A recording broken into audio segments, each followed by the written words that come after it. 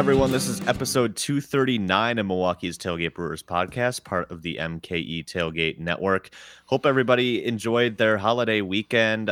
Joined here by Ryan and Paul. Guys, how was your long weekend? It was very fun, but I'm so tired. I just want to sleep. I golf once every 7 years. It's like how Vulcans get married, and I'm not good at it. I also have like 30-year-old clubs, and it was fun. But I got up at 6, and it was 90 degrees and sunny, and I have the sunny sleeps at this point, and I want to go to bed. So, but very good. Other than that, I mean, not other than that. Good all around. Those who are following me on Twitter saw that I was in a mud hole in central Illinois, dancing my ass off to a bunch of hippie bands. So that was wild. It was a good time. Being your best self, yeah. Well, and as I was telling Paul, we didn't exactly do this the legitimate way, the way that most people were camping on site. We got an Airbnb 2 miles down the road, and we went and showered and slept in beds, and it was quite a refreshing way to do it. And didn't even head out until mid-afternoon some of the days. So it was not exactly the true hippie camping experience, but. There's definitely some fun people watching. I will say this generation of hippies, a lot fewer clothes than my generation of hippies. Like they're not ashamed. The youngs are not ashamed. So there's a lot of that going on at this thing. My wife was not sending pictures because that would be creepy and weird, but she was telling all the girls in her group chat, like going through and rating like the various outfits or lack thereof.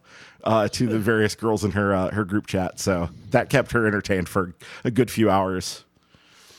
Yikes. Yeah. I just got back from a few-day trip to St. Louis over the weekend. So we drove back yesterday morning. We were there for like 3 nights. It's like a 5-ish hour drive from Madison. So we tried to break it up as well as we could, but by like Sunday morning, we were both like, yeah, let's just go home.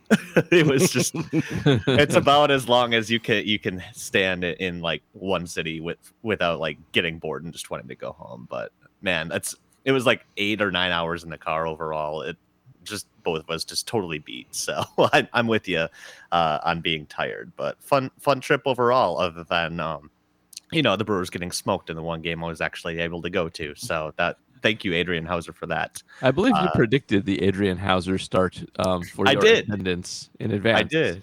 I did. You were hoping for Ethan Small, and I believe it was your fault. It'll probably be Adrian Hauser, and it'll probably be a bad one. And yes, it was. You were right. I definitely called that because I have the worst luck in starting pitchers when I get to go to a game. And Adrian Hauser, no offense to him, has been very good this year, but he is probably the pitcher I wanted to see the least out of the Brewers rotation, and ended up proving me right. And Paul Goldschmidt and Nolan Gorman and company.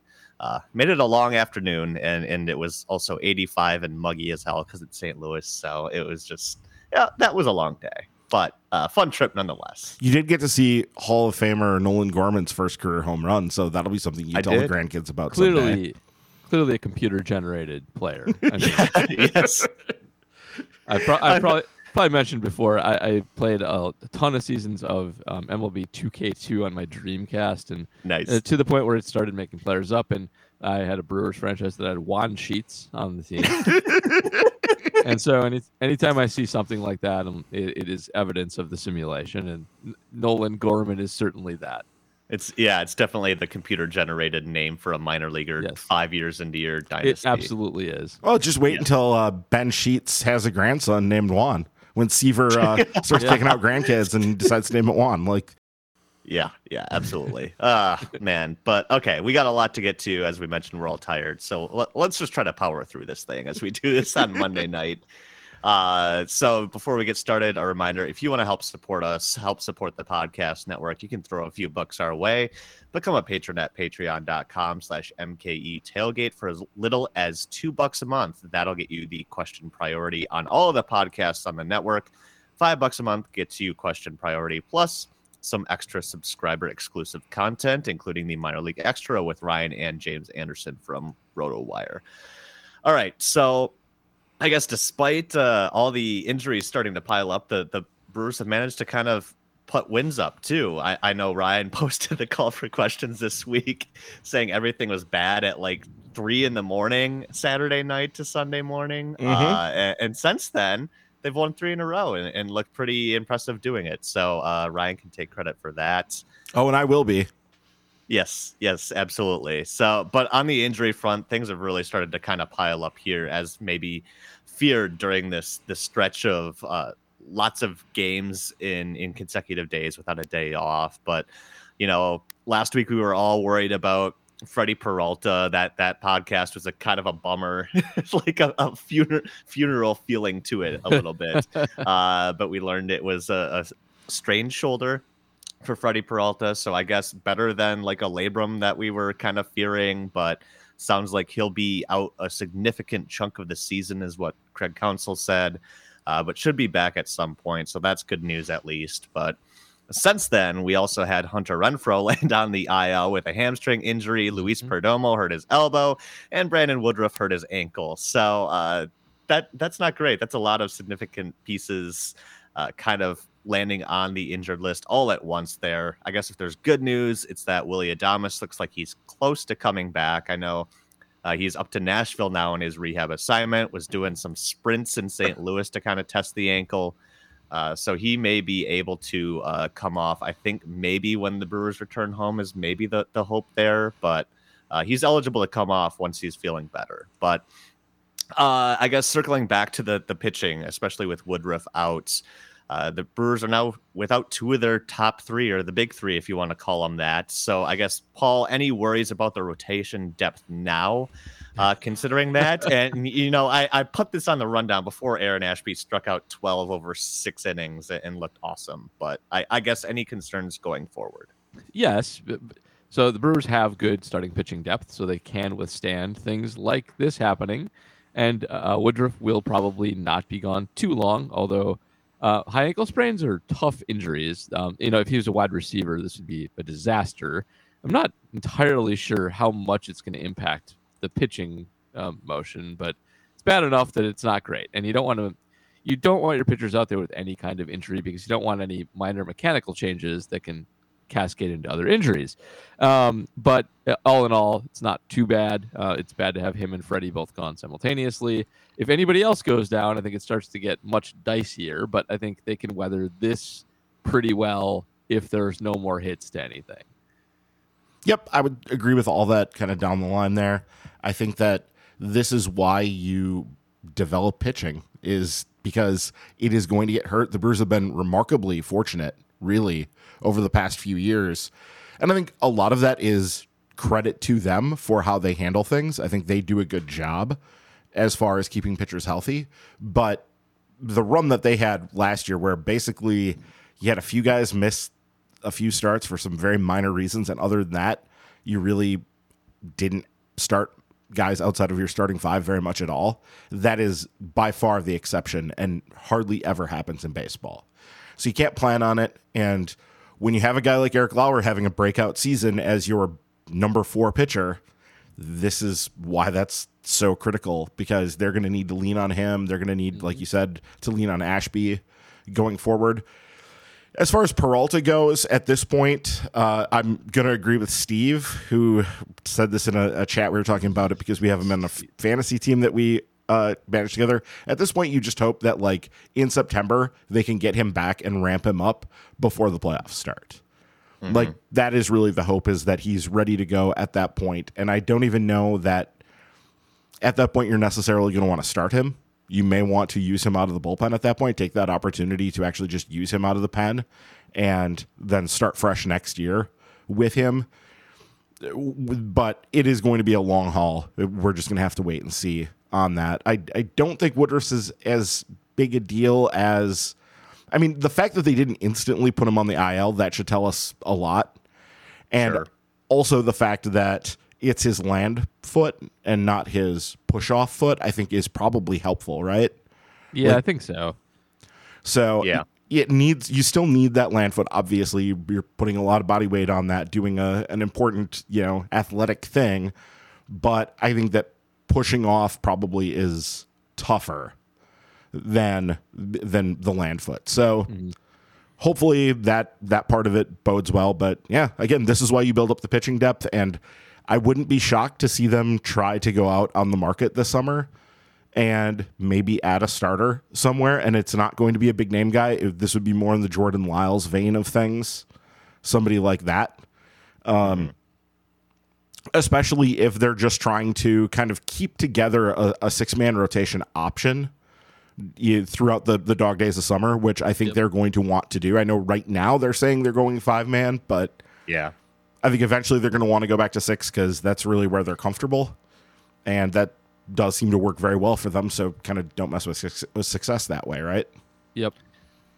Yeah, I was kind of interested to see them come out and say that they were going to just go straight 5-man without Freddie, and just kind of thinking about how that affects everybody else, like even before Woodruff's injury, right? Like part of the argument of what's made Corbin Burns so great is that they've been able to really manage his rest and keep him on that 6-man rotation and keep him extra fresh and that kind of thing too. And I think everybody's just sort of benefited from that and maybe gotten used to that over the last couple of years. And I think maybe that kind of just throws a wrench in things, but definitely helps when you have Ash be able to step up and provide a performance like he did in the second game of Monday's doubleheader.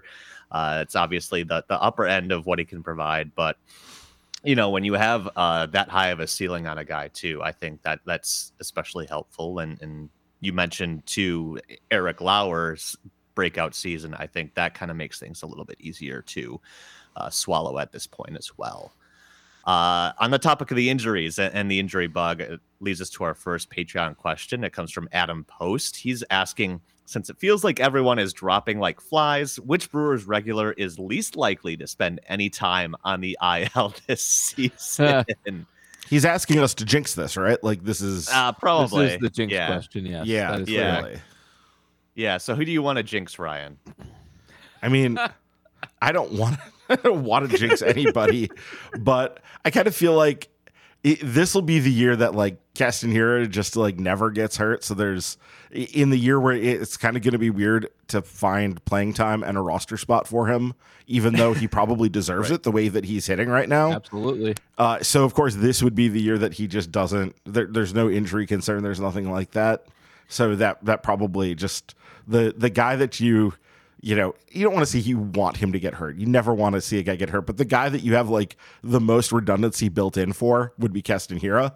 So he'll probably just fly right through it. I'd go with without having looked up if he's been on it yet. Rowdy. I always go with first baseman. Yeah. Just because they don't stress hasn't been themselves on too yet. much. They don't have to, dive for very much or do anything that gets you hurt very much. I mean, Prince Fielder barely ever missed a game, and Right. looking at Prince Fielder, you would not maybe think that intuitively, but it's just that the position's not a lot of wear and tear. So I think Rowdy's probably my bet there.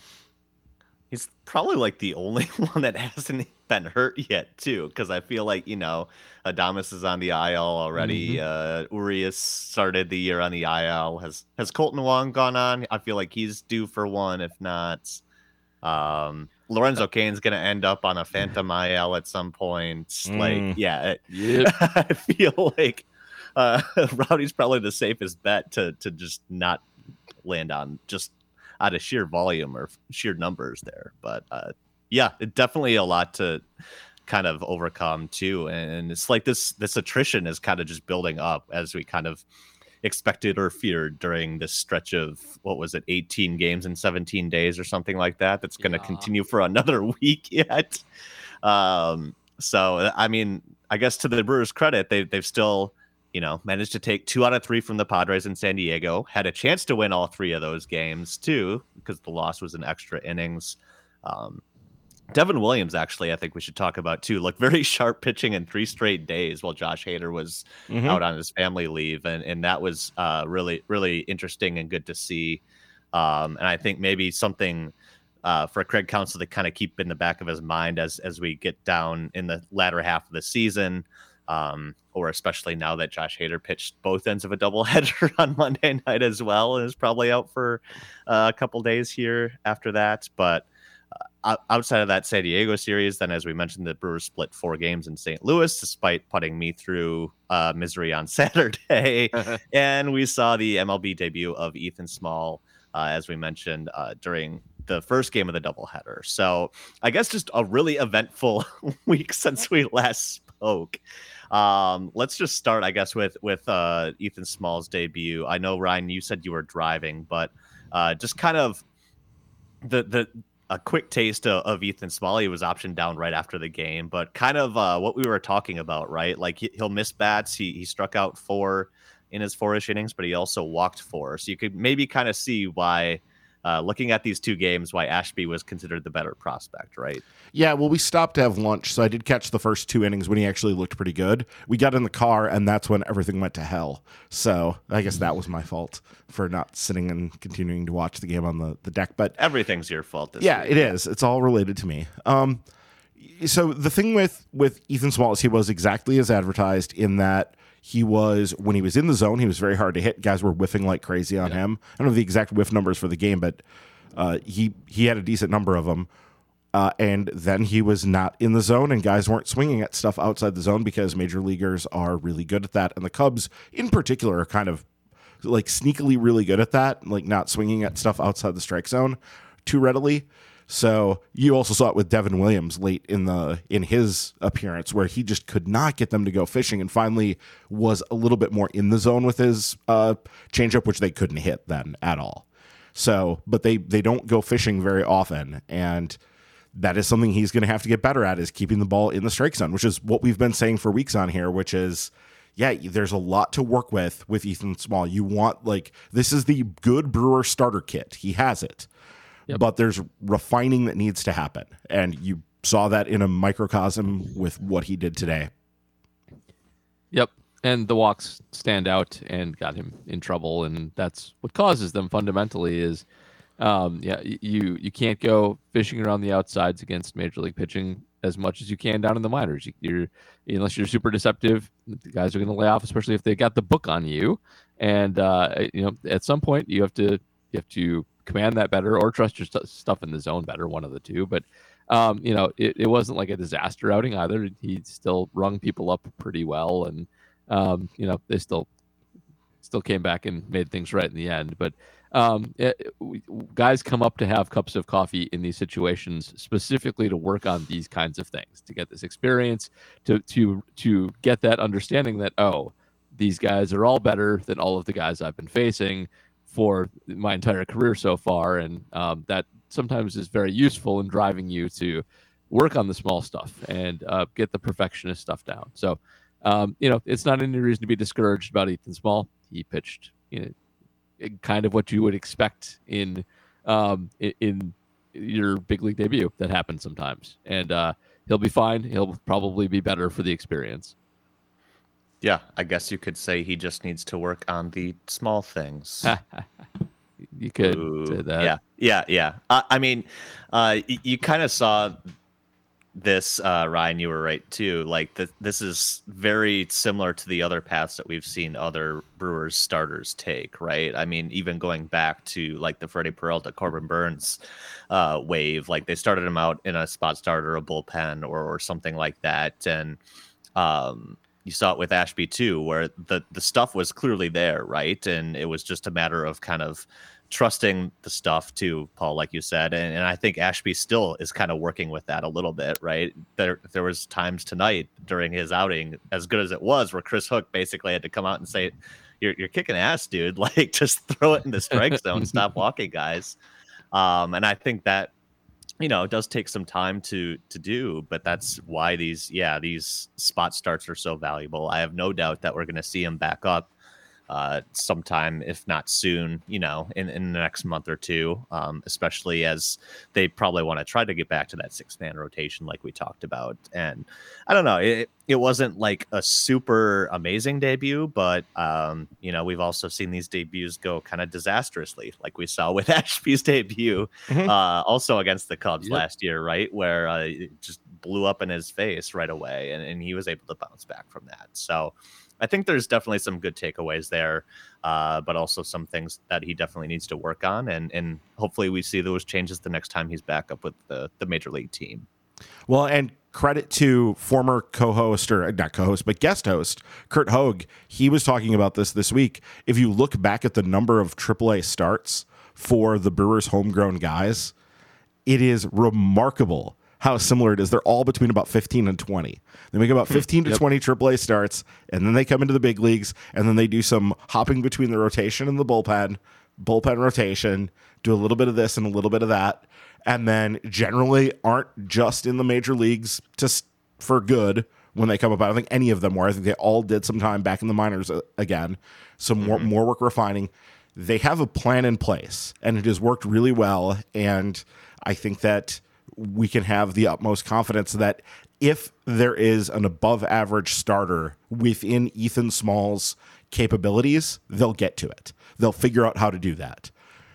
Whether or not that happens, who knows? But if the possibility is there, I think they will make that happen because they're just really good at this. Absolutely.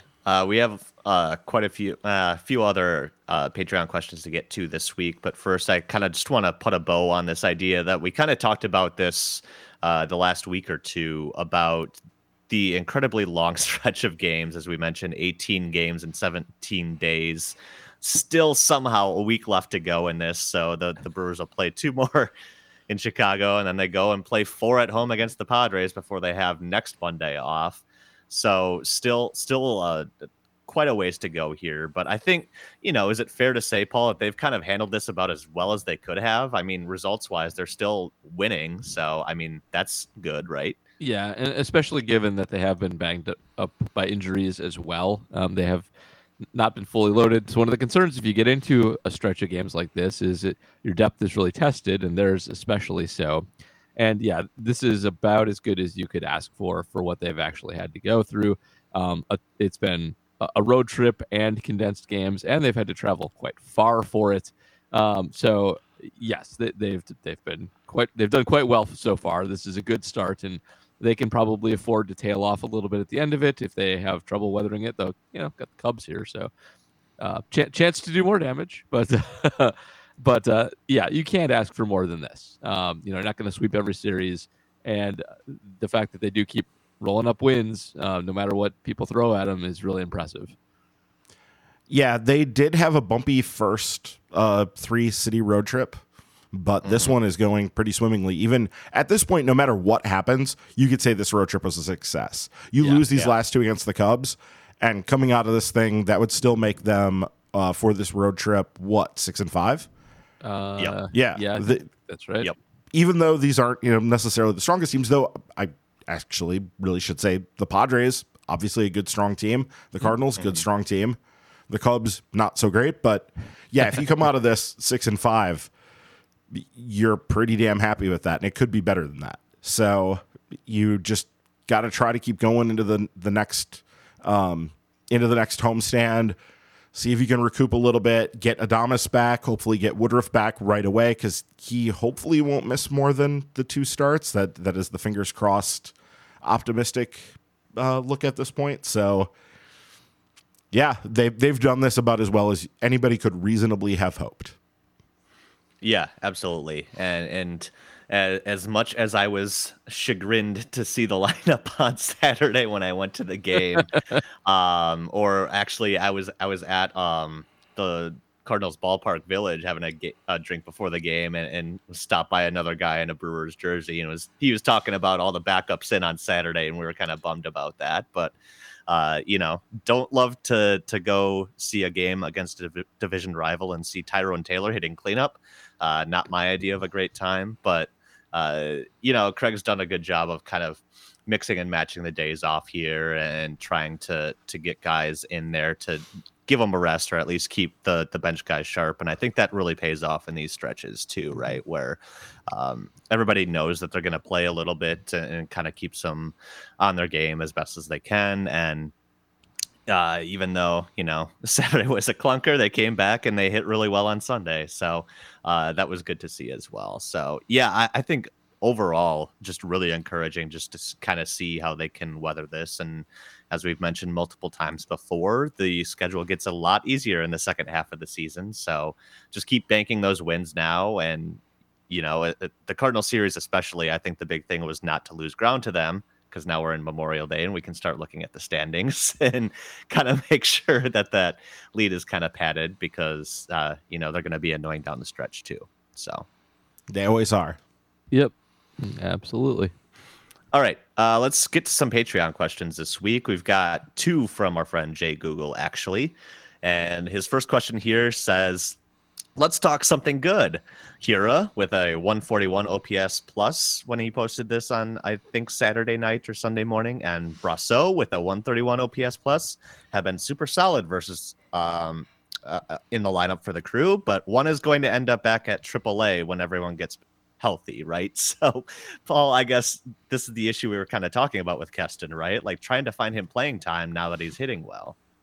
Yeah, and it would be beneficial if he wasn't so good. I mean, it's good he's good against righties, because it's good to be good against somebody. But he's not a platoon partner for Rowdy. That doesn't work, and so you got to work with the DH with him to get him playing time, and he can't really play in the field. So he's been hammering the ball. Like he has their highest OPS against right-handed pitching on the team right now, by a good amount, and Rowdy is second. But he's still kind of he's not. I mean, he's been good. He's been a lot of their offense, but he is still very vulnerable and still misses the ball too much. And he probably is a candidate, the prime candidate to get sent back whenever they need to send somebody back.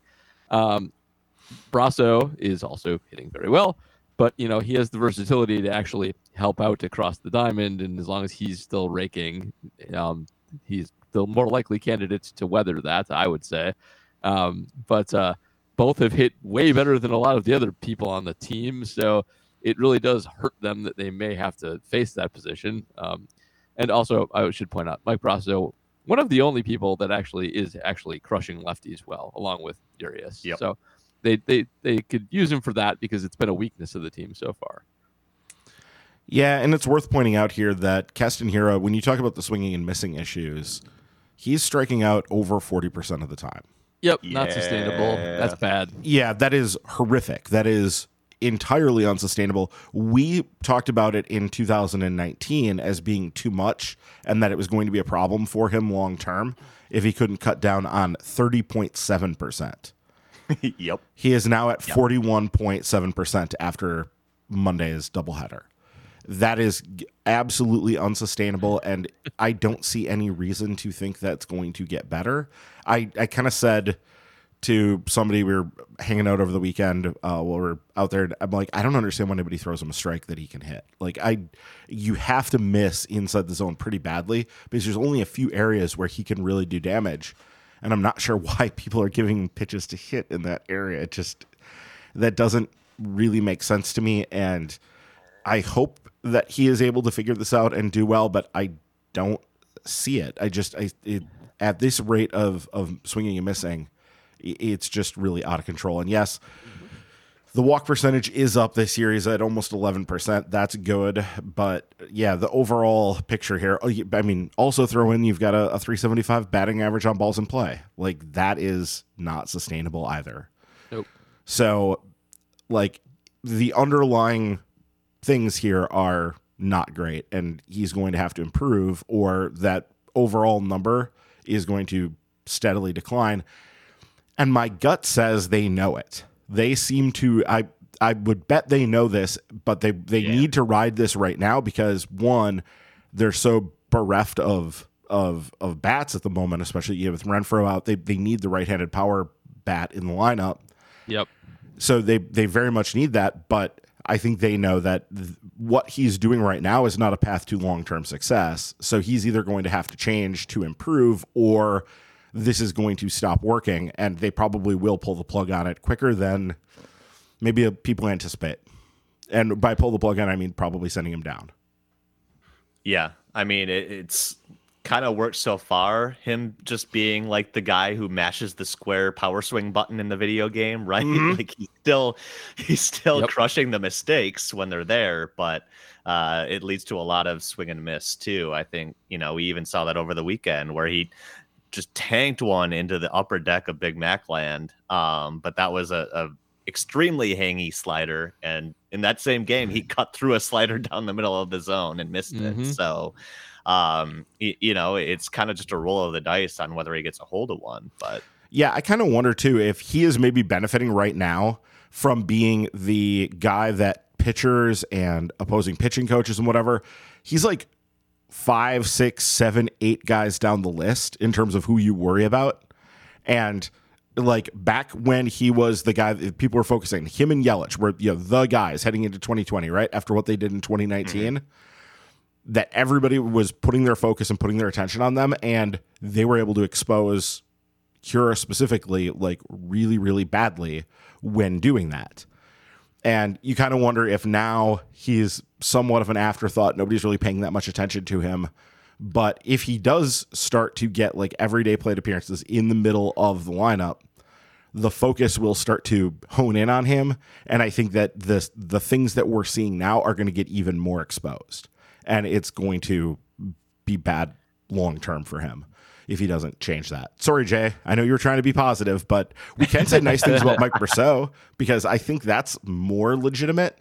And it's also, he's being kept in a more, I think, suitable role for what he's capable of.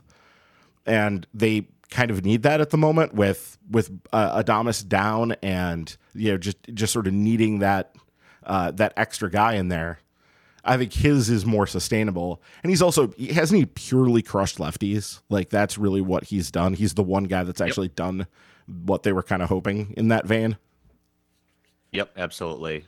So yeah, he's held up his end of the bargain there. He's one of the few guys that they added to crush lefties that has actually done so. So yeah, that's worked out nicely at least. And also making some nice defensive plays, whether it's at second base or third or wherever he's asked to kind of step into. So I think that's an addition that's definitely worked out well. So see, we can be positive about something while also talking about how Keston is really kind of getting exposed at some point still.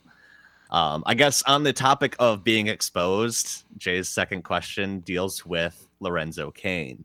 So he is asking, okay, really, at what point do they have to move on from Cain?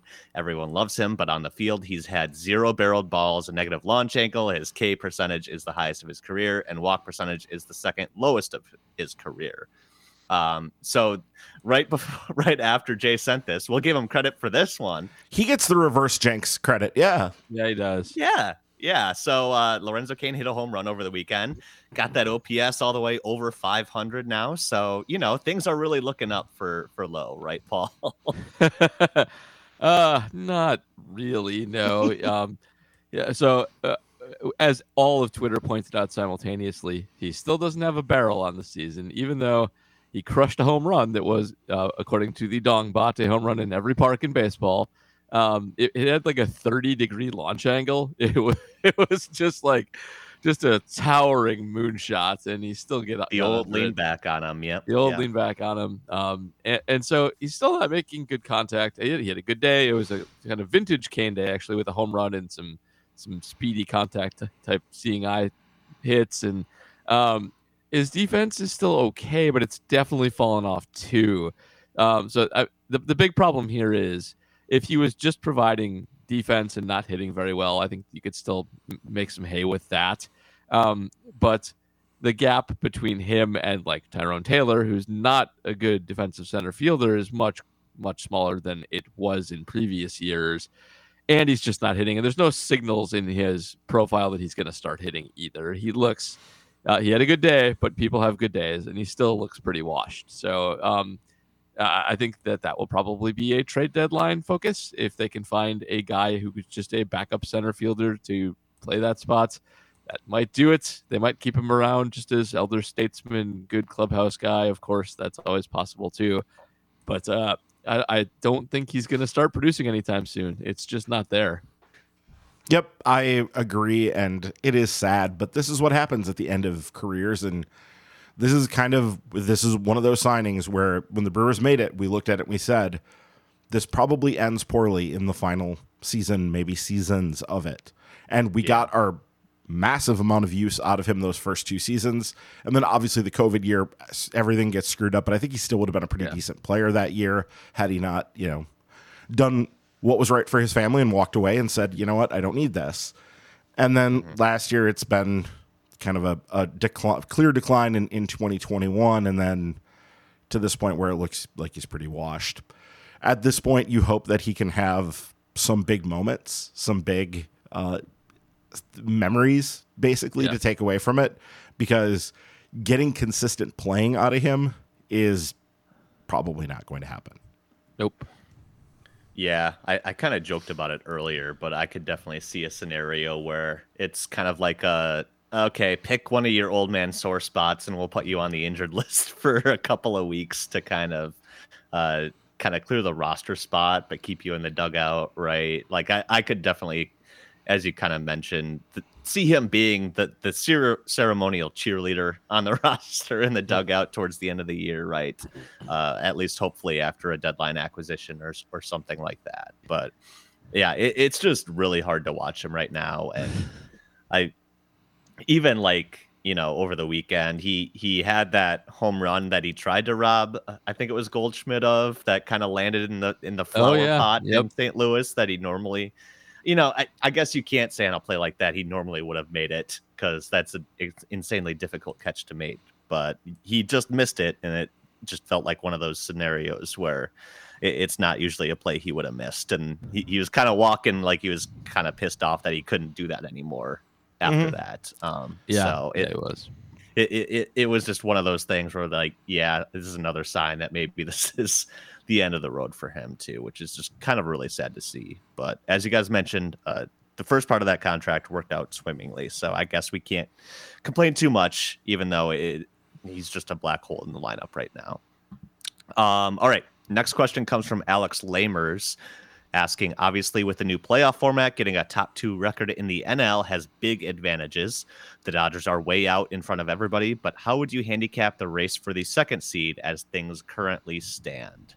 I think I've said before, I actually really like the Brewers' chances of getting that second seed just because the NL Central is just so bad and they can bank a ton of wins, and they have already. So I guess, Paul, is that what you're thinking too? I do like their chances, yes, but it's hard to put them ahead of the Mets, since the Mets are, I think, technically ahead of them right now by a little bit.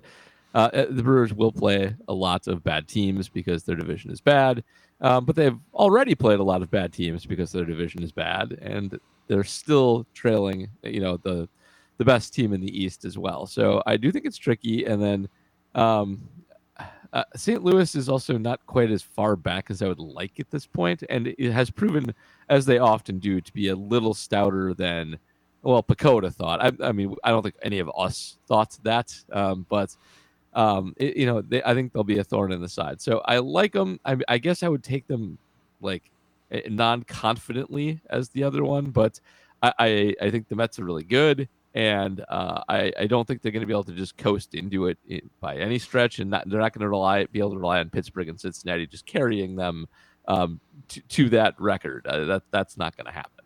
I mean, Washington is also quite trash over in the East too, and there's some rough team like that. That division's not as strong as it first appeared either, I think. So there's that too. Yeah, it's kind of a shame. The West is the strongest division in the league, and I think probably by quite a little bit, because Colorado's better, I think, than we were really anticipating. And Arizona is in that phase where they're bringing up a bunch of young players, so they're kind of an exciting team from that perspective, and they've got more coming.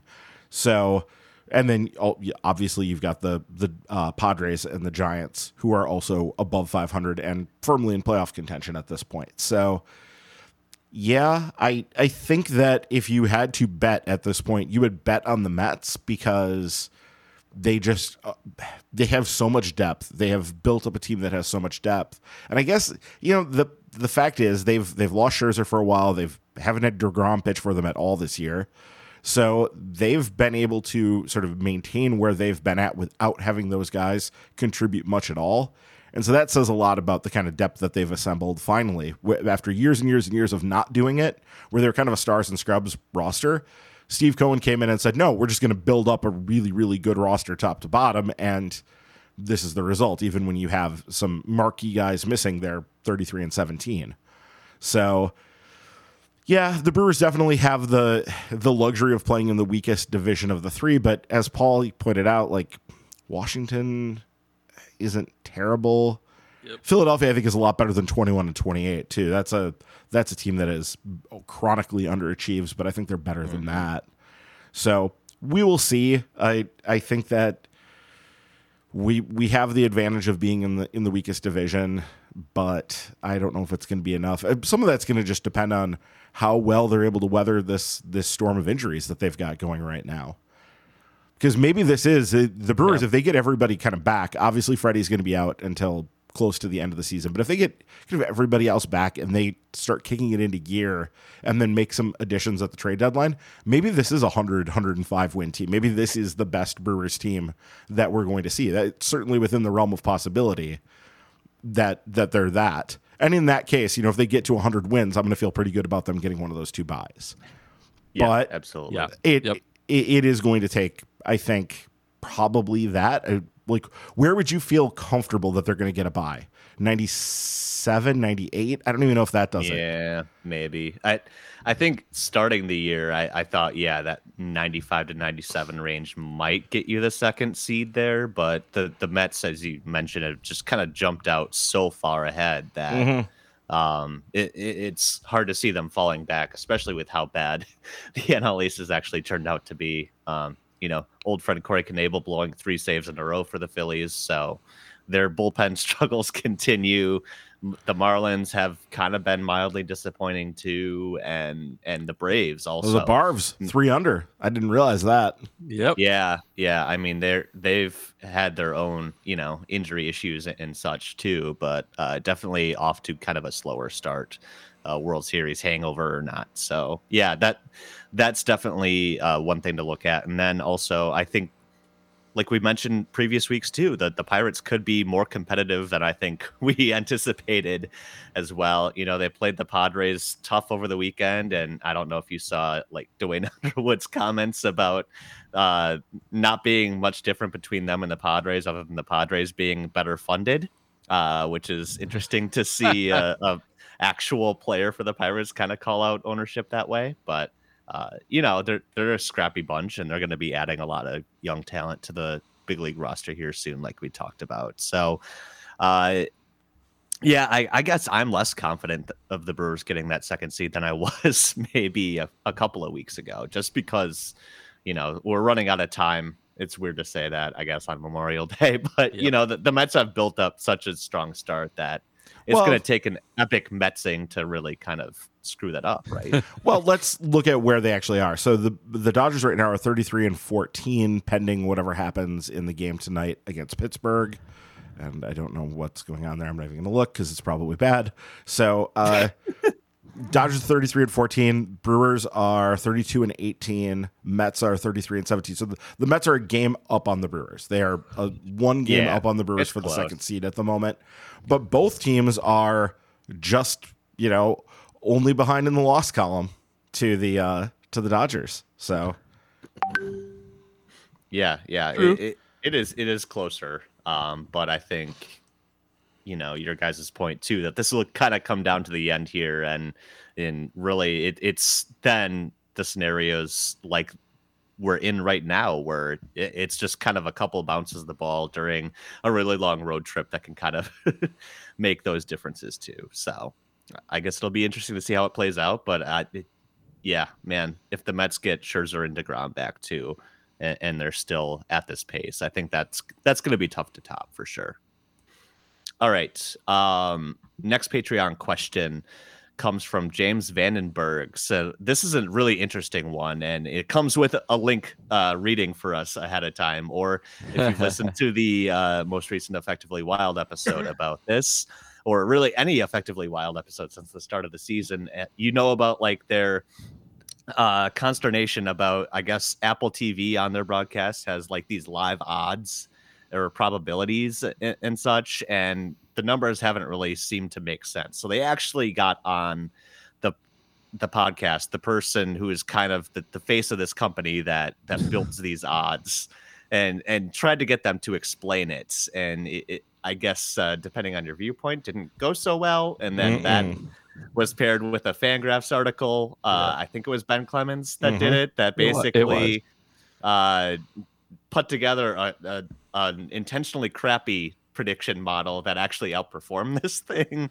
So lots of interesting background here. You should go to Fangraphs and check out that article. But James's question here is, with the interview with the End Venue CEO on Effectively Wild and corresponding Fangraphs article debunking the in-game probabilities on the Apple TV broadcast making the rounds this week, would you be in favor of having something similar but more accurate on Brewers broadcasts? Also, feel free to use this opportunity to complain and vent about big tech and overfitted models, Paul. Yeah. So have at it, Paul. Your, I guess, take on this and the entire big tech thing.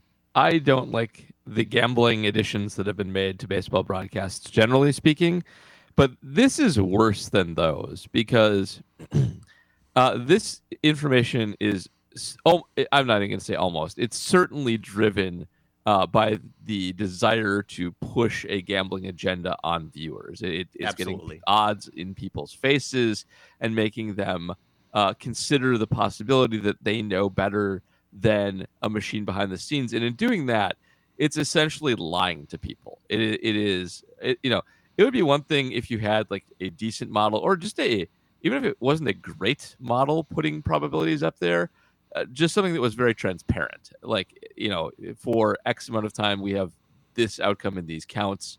Very basic, like basically what Ben tried to do in his article to check it. Like doing that and with an understanding of what's going on in the background, that's fine. When you watch like World Series of Poker on TV and they put the odds up, that's just what's happened before on 80 billion poker hands over the course of the year. This is not that. This is very clearly a bad model. Ben Clemens, and I'm sure the Effectively Wild. I did not, by the way, listen to Effectively Wild. I'm very behind, but quickly caught some of the very obvious errors it made, where people's chances of getting on base would go up when strikes were thrown, and the opposite when balls were thrown. That is a broken model, and it's just a matter of incompetence or malevolence.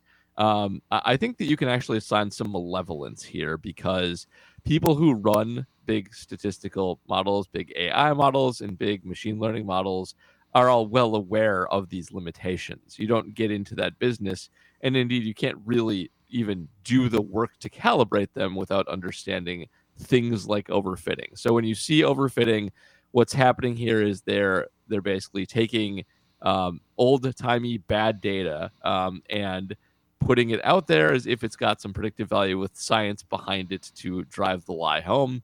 And that is, it's dishonest, and it's actually pretty despicable that Apple TV had that on there.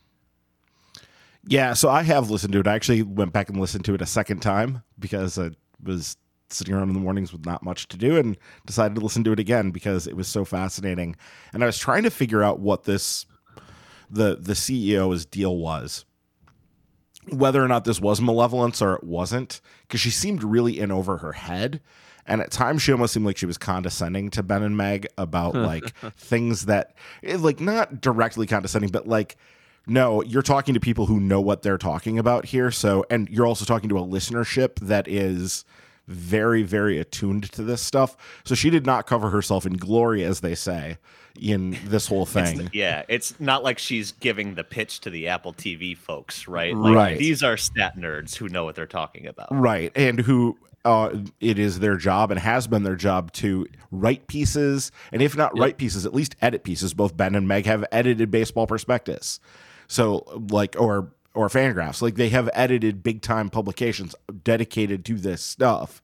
And so the fact that she was kind of going at it that way was sad. You can listen to that if you want to sort of get a read on it. But I don't know. You brought up an interesting point, Paul, and the idea to like because I was trying to figure out, well, what's the game here if you're putting these bad odds that, like, if I'm looking at these odds going, oh, if I could bet against this, I would definitely like clean up. And I guess that is the thing. Like, you put up bad odds to make people think, oh, it's going to be easy to beat the house, when there's no real ability to make those kind of bets right now. That is still coming down the line. That is something that we've been promised, but is not here yet, to be able to make real-time wagers on individual like outcomes of plate appearances or even pitches. That isn't here yet. But yes, if this is priming people for that and showing them, hey, this is going to be a really easy way for you to make money, because look how bad these odds are. Look how bad the computer system is. Yeah, that actually is. And I think maybe Meg was kind of trying to hint at that a little bit, but they were trying to be very cautious. And I get a feeling they probably ran this by some lawyers before they published it, because it was delayed, and it seemed to be, there was like this long sort of delay that week before it came out. But my overall gut instinct is, yeah, this was really bad, especially just the general idea of, yes, if you take a ball in a plate appearances, your chances of getting on base do not go down.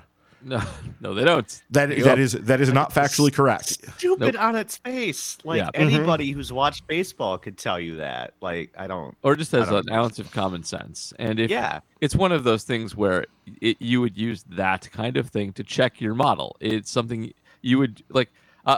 I actually occasionally do big data work as part of my job. And one of the things you look at when you have models trained on things is stuff like that. Is this returning nonsensical results on obvious data points? Like, can we pull these out and see if they just make sense? Yeah, like, we'll take a sample, we'll check them out, we'll look for obvious things that we know to be true, not being true. And if they're not, we train it more, rerun it. And the other thing that should drive a lot of skepticism here, aside from, I'm glad that this person talked on Effectively Wild, that they tweeted out just some boilerplate nonsense when pressed on this, and every statistician just tore it up because it was nonsense. And like Jonathan Judge just called it gobbledygook, and that was not his word. That was my summation of it, but. There are words in there that statisticians use, but they're not used correctly, and they are just lying with words, with big words. So it's that is an outfit that should not be on TV. They have work to do, and at best they have work to do. At worst, they're actively working to promote kind of a dirty business in a very underhanded way. Yeah, I think that's basically all this can be, right? Because it's really hard to imagine, because they did a test run of this with some White Sox broadcasts last year, and Jason Benetti and some other people associated with that broadcast were like, they called out that these odds were not, they didn't like what they were seeing. They're like, I don't trust this. I don't think we should be putting this on air, because it just doesn't seem to. This doesn't pass the basic smell test. Right. And like, Ben and Meg were very careful, and to their credit, to like give a lot of caveats and to say, like, if you're never surprised by like a new stat or a new model or something, then there's really no point to it. Like, why are you doing this if it's not going to bring you new information? But if you're constantly surprised by something, then chances are pretty high that this is wrong. And yes, there have been exceptions to this in the history of baseball, especially the dips theory stuff. Like, that is the big, where everybody was like, this can't possibly be right. And the more people looked at it, they're like, yeah, this actually probably was mostly right. Yeah. But for the most part, if you're constantly being shocked by something, the way that this shocks people, because it is returning all these weird outcomes where, you take a strike and all of a sudden your chances to hit a home run have gone up. Or it's just really, really bizarre stuff. It comes from, like you said, overfitting data and really grabbing like minute small samples of things and saying that, like, because this guy in this count on this day did this thing, it really has, this huge impact on what is likely to happen in this at bat is just nonsense. It's bunk, and we know that. And we've known that for a very long time. And so, I was joking with my brother because I sent this to him and I said, hey, you need to read this, the Ben Clemens article. And I said, I think that like this and the interview that she did on Effectively Wild, I think it might have like destroyed her company because Yeah. it was a really awful look. Like it really was. It was really hard was. to listen to at points. It would not surprise me if this experiment does not make it through the entire season on the Apple TV broadcasts, right? Like it was that damaging. So yeah, it's just go take a listen to it if you haven't already. It's definitely worth it, and a good example of when liars use statistics, I should say. All right, before we wrap up this week, we do have a couple more Twitter questions to get to. A reminder, even if you're not a patron, you can send us a question every week at MKE Tailgate on Twitter. Our first question comes from PJ's Mike Brasso Stan account, Adam or GP, asking, historically, who's the most impactful Brewer side armor? P.S. Hobie Milner made a really nice defensive play last week. That was nice to see. So the Brewers actually have a ton of side armors now. You've got Kelly, you've got Milner, but I guess most historically impactful, is it Brian Schaus because he was allowed to pitch to Pat Burrell, Ryan? Yeah, I mean, Schaus is the one that instantly pops into my mind because I'm a fan of a certain age. So Schaus is, weighs heavily in that. I'm having trouble remembering too many right-handed, like, true Submariners. Is that what we're going with here? Yes. I like it. Yes. Going with Marvel. That's Effectively fine. Wild callback. Yeah. I don't Eric, know. Eric Yardley was, right? Yardley Yes, was. Yardley was. You call him that. But like not super impactful, really. No.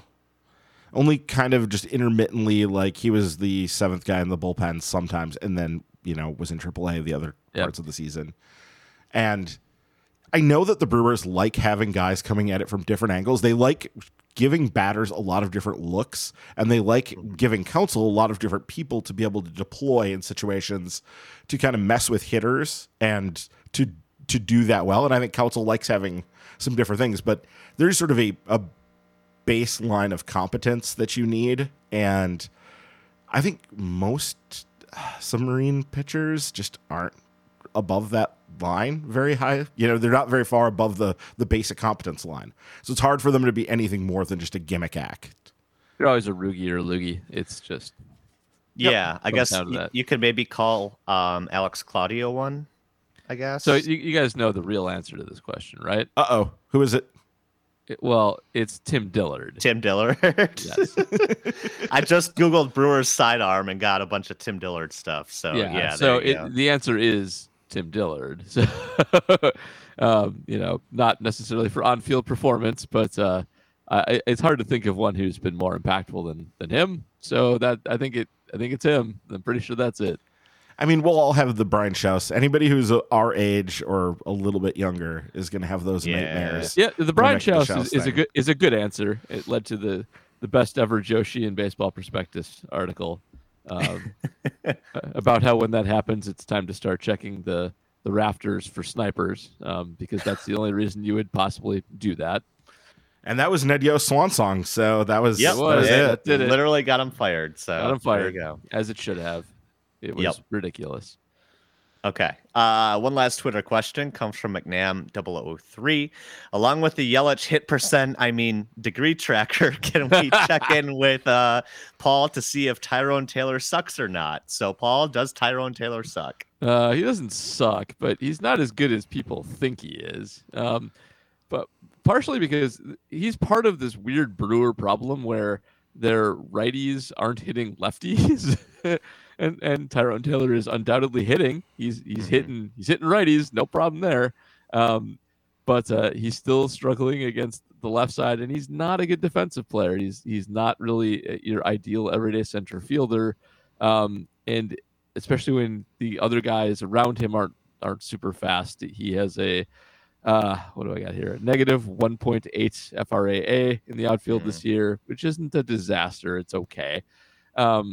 But like he's useful. He's having a good season, but he's not super great. He's just okay. That's Tyrone Taylor. Yeah, but just okay is miles better than Lorenzo Kane It's right it, now, so I think is the it, I argument. think that's the other big point here is comparing him to like so his offense is actually pretty good for a center fielder. There is that. It's legitimate. Center field is not good across the league this year. Like all things in the league this year, and it's not an offensive position. It's not great, but so he does stand out a little bit there, but he's only okay. He does have a good launch angle. He does have more. He has 7 more barrels than Lorenzo Kane does, which tells you how many barrels he has. But he's not super great. He's all right. He's just being compared to one of the worst offensive players in baseball, and he is purely averagey to below averagey. If you put him up defense and offense against everybody else there, especially because he is weak against the side that he's supposed to be strong against. Yeah, he's a perfectly useful player to have. Yep. And he's a guy that I want on my team getting 300 to 400 plate appearances in a season. And I would definitely worry once you start talking about getting him 600 plus plate appearances, which is what an everyday player gets, is like 600 plus plate appearances, that he's going to be overexposed. This gets into that whole idea again of once other teams start really focusing in on a guy because they are needing to get them out consistently day after day after day, or like in the case of the Cubs here, they just got burned by him. He had a very good day against them, and they will probably be devoting more time than they were before to trying to find ways to get Tyrone Taylor out. And once that starts to happen, once you start doing that, the word gets around. Everybody sees everything now. It takes like 2 seconds for the rest of the league to figure that stuff out too. As soon as you start seeing, oh, he can't handle pitches in this sequence, or he can't handle pitches in this part of the zone, like whatever it is, whatever the guy's kryptonite is, the league finds it really fast, because that's what modern baseball is. It's just really, really fast at that stuff. And when you combine that with the defense, where for the Brewers as a team, they really need a good defensive center fielder, because they're still relying on a lot of guys who generate a lot of fly balls. I believe that's still true. Adrian Hauser is more of an outlier than anything else. Most of their pitchers tend to generate more outs in terms of fly balls. I know Corbin Burns definitely has throughout his history. Eric Lauer's more of a fly ball guy. Yeah, like they're more of a fly ball defense, and because they're so built around needing to do run prevention, that is like what this team hangs its hat on, even though so far this year it's been more about the offense a little bit than it really has been the run prevention. But long term, what this team is built on is run prevention. You need a stud in center field, tracking down balls, and Tyrone Taylor can do it. He can take a glove, and I've said this many times, he can take a glove and play center field and be okay at it. But he's not going to be an above average guy there. And so ideally, I love having him over making plays in right field like he did tonight, or, making plays in left field. Like that's where I want him. And he can come in and play a couple days a week, maybe, one day off the bench or something in center field, but you don't want him out there every day. That is not an ideal situation for him and for this team, because they need a really great defensive center fielder. Yep. And if that's not Kane, which it doesn't seem to be, as Paul has pointed out here again and again, then that tells me it's time to look elsewhere. And I suspect that the Brewers also feel that way based on the fact that they went out and got Jackie Bradley Jr. last year. Yeah. That they were already sort of anticipating this decline from Kane, and were hoping that Bradley Jr. could be the bridge to their next generation of guys. And that clearly didn't happen. Yeah. So now they're once again in the market looking for center field help at the deadline here, which is fine. It happens. But I don't think you want Tyrone Taylor as your everyday starter in center field. You don't, but he doesn't suck. He's all right. Sure. He's good to have. Yep. All right. We are all kind of hitting a wall here after a long weekend. Mm-hmm. Let's just wrap it up by tracking Christian Yelich's launch angle. He's down to 7.6 degrees now. He's kind of had a rough patch here. Still has 17 barrels, which he had 22 all of last year. So that's still good. But he's definitely kind of hit a patch here where he's not elevating as frequently. So we'll keep an eye on that, I guess, through the rest of the year. All right. So a reminder, when you do become a patron, aside from that question priority, you do get a shout out here on the program when you sign up as well. And Ryan, looks like we have a new person to welcome to the team, or welcome to the family, I should say. Sure do. Michael Santana, thank you for joining up. Looking forward to you contributing to our minor league extras, which should be, I don't think we're going to do one this week, but I think the week after, James and I will convene and do a June minor league extra. There you go. So yeah, be on the lookout for that as well. A reminder too, we would also appreciate it if you leave us a review and a rating for this podcast. Paul will read literally anything you write in the review if you give us 5 stars, including as much of the B movie script as Apple Podcasts will allow. So if you missed that, scroll to the end of last week's episode, post credits, and you get a dramatic reading of the B movie script from Paul. That was very well done, Paul. Kudos on that. Well, thank you. I don't know how many ways there are to do that. But yeah, none this week, thank God, because I want to go to bed. But so I have never seen B movie, and I was hoping to not ever have this happen, generally speaking. But there's like in the first 6 minutes of B movie, I can tell you how long that is.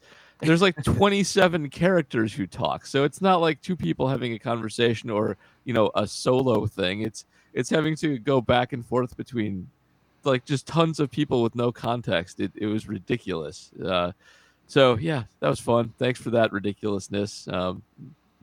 Next time, let's have like something that's easier for one person to read, please. Or at least something that'll allow you to do your Jerry Seinfeld accent. Yeah, don't really do it, but at least it's fun to be able to do the Seinfeld. I'm not gonna. I'm too tired. I can't do it right now. No, we're all tired. We're beat. Yeah. Much like the Brewers are tired, and they still got a week to go left in this stretch. So we'll wrap things up here this week. Hopefully hoping for a strong closeout to the Cubs series and a good showing at home against the Padres. We will be back here next week to recap all of that here on Milwaukee's Tailgate. Have a good week, everybody.